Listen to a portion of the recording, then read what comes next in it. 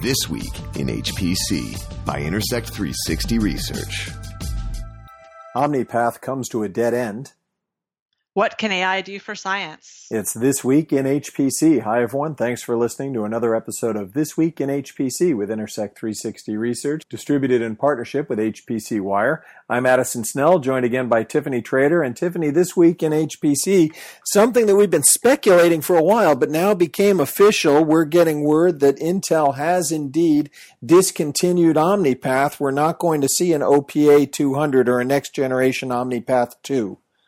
That's right. So Intel confirmed to us this week that it is canceling the second-gen version of OmniPath Interconnect. The story, we should say, surfaced with a scoop from Computer Reseller News' Dylan Martin, who got the word came into him from a server partner, and then he went to Intel, and they did confirm it. So Addison, like you said, this was kind of widely known or widely speculated, but Intel, I've certainly seen that Intel hasn't mentioned the words OPA or OmniPath it's been about a year now, and sat through multiple briefings, and it's just been missing from their foils. And when asked about it, they would just kind of give me a dismissive answer and say the interconnect was still important to them. But now, hey Intel, are you still doing OmniPath? Well, we're very committed to interconnects. It's not really what I asked, but there's been a lot of that for the last year. Exactly. And in fact, it's there's this 6 pillars of innovation foil that they show at every meeting, and so I don't know how they're going to message or discuss that layer of innovation. Now, of course, there are other kinds of interconnects too at the bus level and the silicon photonics level, and they picked up Barefoot Networks, which maybe we'll get into that a little bit. So maybe they'll have other things to continue to say about an interconnect being important to them. But it'll no longer be OmniPath. They're canceling the 200. They did say, an Intel spokesperson did say that the company will continue to quote, actively sell, maintain, and support, end quote, their first generation OmniPath architecture. But I don't know how much interest potential customers will have in a product that's essentially been put out to pasture, unless they can still find benefit and maybe get a good deal on it, like kind of similar to what we saw with the Down Under Geo Solutions picking up on a fire sale, like all the remaining PHY wafers a little while ago. And speaking of PHY, of course, it was almost a year ago, almost to the day, we learned officially once again, something that we'd all known for quite some time, but officially it came out a year ago that Intel had canceled its PHY Knights Landing line, and then soon after that, they revealed the entire line was canceled, including the AI targeted Knights Mill version as well. So now they've. I mean, it's really something to imagine all of the time and money and resources that have gone into OPA and the PHY, only to turn around and cancel them, so soon. That's right. And I liked your use of the phrase out to pasture. OPA could stand for out to pasture already in this case. And this is the end of an interesting saga for OmniPath, because the Intel really put a major marketing push into this following the acquisition of InfiniBand assets for QLogic in 2012 for $125 million. Also in the same year, 2012, they acquired interconnect assets, next generation interconnect assets, from Cray for $140 million. They had just purchased Fulcrum the previous year, which is an Ethernet company, for an undisclosed amount. Then 5 years later, after 2012, they finally brought OmniPath to market, but they only ever reached very low double-digit penetration in HPC markets, and we didn't see OmniPath really getting deployed outside of HPC very much. So for an investment of hundreds of millions of dollars, not even counting the close to 100 engineers who must have been working on it over that 5-year period, they added 75 engineers just out of the Cray acquisition. This is hundreds of millions of dollars they spent, got very little return on it, did one generation, and then they're punting. Yeah, like you said, it was launched in 2015, and then not too long after that, actually, you probably remember that the the 2.0 version was originally intended to be part of the DOE's Coral Aurora supercomputer, the supercomputer that was supposed to go into Argonne in 2019. It was supposed to be around 200 petaflops, and it was widely held that the delays on Aurora were due to Intel not being able to make the cut, not only for the Phi product, but also for the OmniPath 200 product as well. And that system we know has now been retooled for the 2021 timeframe, and it's supposed to be around an exascale target for the 2021 timeframe to use these upcoming Xe GPUs that Intel's been slowly disclosing. And we're going to be talking more about Argonne in the second half of the podcast, but staying with this story for a second, Intel really has a problem now where it's managing how it looks in terms of lack of commitment to things it's launching in the high-performance space. We already talked about OmniPath, and we've talked about Xeon Phi, but there was also Lustre, which they made a large push with and then divested. And going back before that, we used to hear a lot about things like integrated I/O or scalable system fabrics. And these are things that we just don't hear them talk about anymore. So now we've got new language for the Aurora system and for HPC around this Xe processor that's some sort of discrete GPU that's not yet defined, and the One API initiative, which actually sounds great, but is kind of a holy grail, and we don't know very much about that either. And just against the backdrop of these other dropped commitments, it just gets harder to buy into again. And before Intel accuses me of picking on them, I was equally critical of AMD going back to 5 years ago when I thought they had the same problem with commitment in the HPC space. Are we doing it or are we not doing it? AMD over the last 5 years, while Intel has been struggling, has actually been very true to its commitments ever since it started the EPYC program and bringing those forward. So we've seen a real reversal from where we were 5 years ago in terms of which of those companies seems to be living up to its commitments in terms of 2 years later, are you still doing what you said you were going to do 2 years ago? Yep, that is true. So we're going to see more about that. Another interesting point here is that, like you said, Intel had originally purchased the IP that would develop into OmniPath from Cray in 2012 for that $140 million figure, and now in a way we've sort of come full circle in that Cray has now resurrected its interconnect program, coming out with the Slingshot technology, and then the eighth major generation of their networking technology, and that is supposed to be coming to Perlmutter at NERSC in late 2020 and Aurora at Argonne, which we just talked about in 2021. So, and then interesting, recall by that time, that barring any sort of regulatory changes or anything else that could happen in the interim, that will actually be under HPE at that point.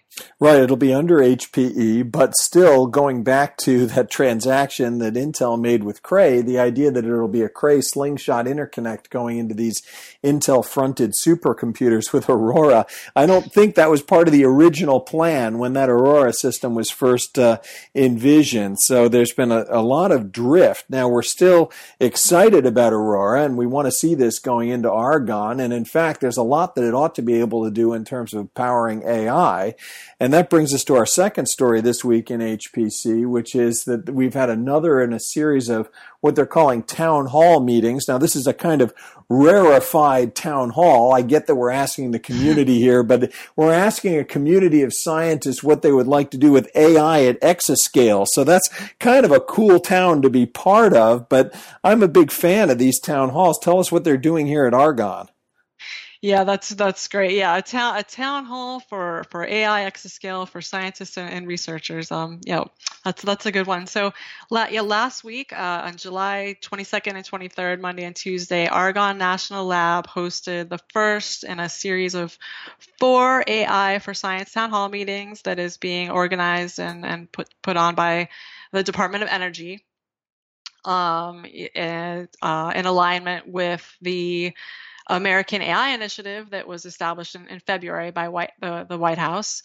So the meetings are a forum to discuss the AI opportunities as well as challenges for science, and also to gather community input about the opportunities facing the scientific community, especially in this era that we're in of the convergence of high performance computing and artificial intelligence, and finding mining those synergies and preparing science for this coming era that we're in, and also to find parity with the interconnect companies, the FANG companies that really have a lead in the space, and the priorities of the FANG companies aren't necessarily, the priorities for core science, for high energy physics and nuclear research and climate and energy science. So the DOE really has a mandate to figure out what the computing community has to do to achieve parity, bridge that gap, and maintain leadership. So there's going to be 4 town halls. There's the one at Argonne, and then there's ones coming up at Oak Ridge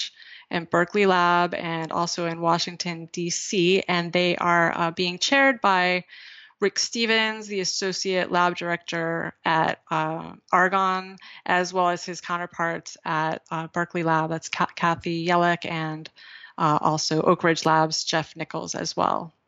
Yeah, I'm a big fan of this, really, because you make an excellent point that the FANG companies who are doing a lot of the research, or I should say the hyperscale companies in general who are doing a lot of the research around AI, you're right, their primary motivation isn't always advancing science like it is at the national labs. And these are great new capabilities that are now available to a wide range of researchers. So to have a town hall meeting, essentially a community meeting to say, let's talk about these capabilities, both in terms of the computational capabilities that we have now at Exascale, as well as these new AI or machine learning techniques, how it relates to HPC and what it means for science, in order to brainstorm about what things are possible or going to be possible that we weren't doing before. Where can we use, for example, mixed precision or reduced precision as part of our algorithms? Where can we use AI for computational steering of algorithms?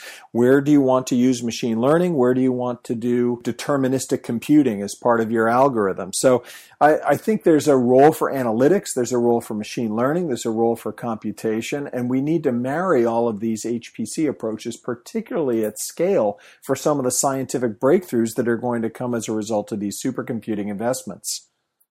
Yeah, that's exactly right. So all of these different things that you mentioned are all there's this convergence, and all of these things are happening once, and it's a real opportunity to have this driving force forward for scientific progress that it's not a replacement for Moore's law in the traditional sense, but in some sense it can really propel science in a similar way that Moore's law did, and it can extend a lot of that progress and make get a lot more out of the systems that we do have, like with things like computational steering, like you said, and reduced precision, and even if we want to extend the definition of AI, robotics in the lab, and there's just a lot of really, really neat opportunities, and that's without even getting into the more advanced opportunities around neuromorphic computing and things of that nature. Yeah, absolutely. Expand the definition. And that's what you're going to get out of a town hall meeting like this, is just bring in the ideas. This isn't one person at the top saying, go do it this way. This kind of town hall format is really to bring in all of the brain power from the supercomputing community to look at new ways of solving some of these world's toughest problems. If the town hall format sounds familiar, there is a parallel here to the Exascale town halls that were held in 2007, and those were held in a similar way and sowed the seeds for the Exascale Computing Initiative and the Exascale Computing Project. And those activities, of course, are now bearing fruit and preparing the U.S. to stand up multiple exascale class systems in the 2021 and between the 2021 and 2023 timeframe with Aurora. We mentioned Aurora, with Aurora at Oregon, and Frontier at Oak Ridge. For the folks that get ruffled about the specific meaning of exascale, and I somewhat count myself among them, but I'd like to mention that we were told at the official launch for the announcement for Aurora 2021 that it would achieve a sustained exaflop. I've since been unable to get confirmation on that. Frontier, if I recall correctly, is slated to achieve exascale by most definitions. And of course, the ECP's term of art, I think we both like, is capable exascale, meaning they can solve science problems about 50 times faster than the systems that were the top systems when they launched the program, so Sequoia and Titan. And then, like those exascale town halls, the AI town halls will result in an integrated report to be published by the end of the year, which will inform strategic planning and help shape programs and budgets. So learnings from the AI town halls could conceivably lead to a targeted and funded policy similar to how the exascale town halls helped establish the pretty robust national exascale program that we have currently. So a successful format they've been using before, and looking forward to seeing what comes out of these town halls. Our listeners can go check out more of the details on HPC Wire. Thanks, Tiffany, for more interesting news stories this week in HPC, and thanks to you for tuning in. You've been listening to This Week in HPC, brought to you by Intersect 360 Research, actionable market intelligence for high-performance computing. For more information, visit intersect360.com.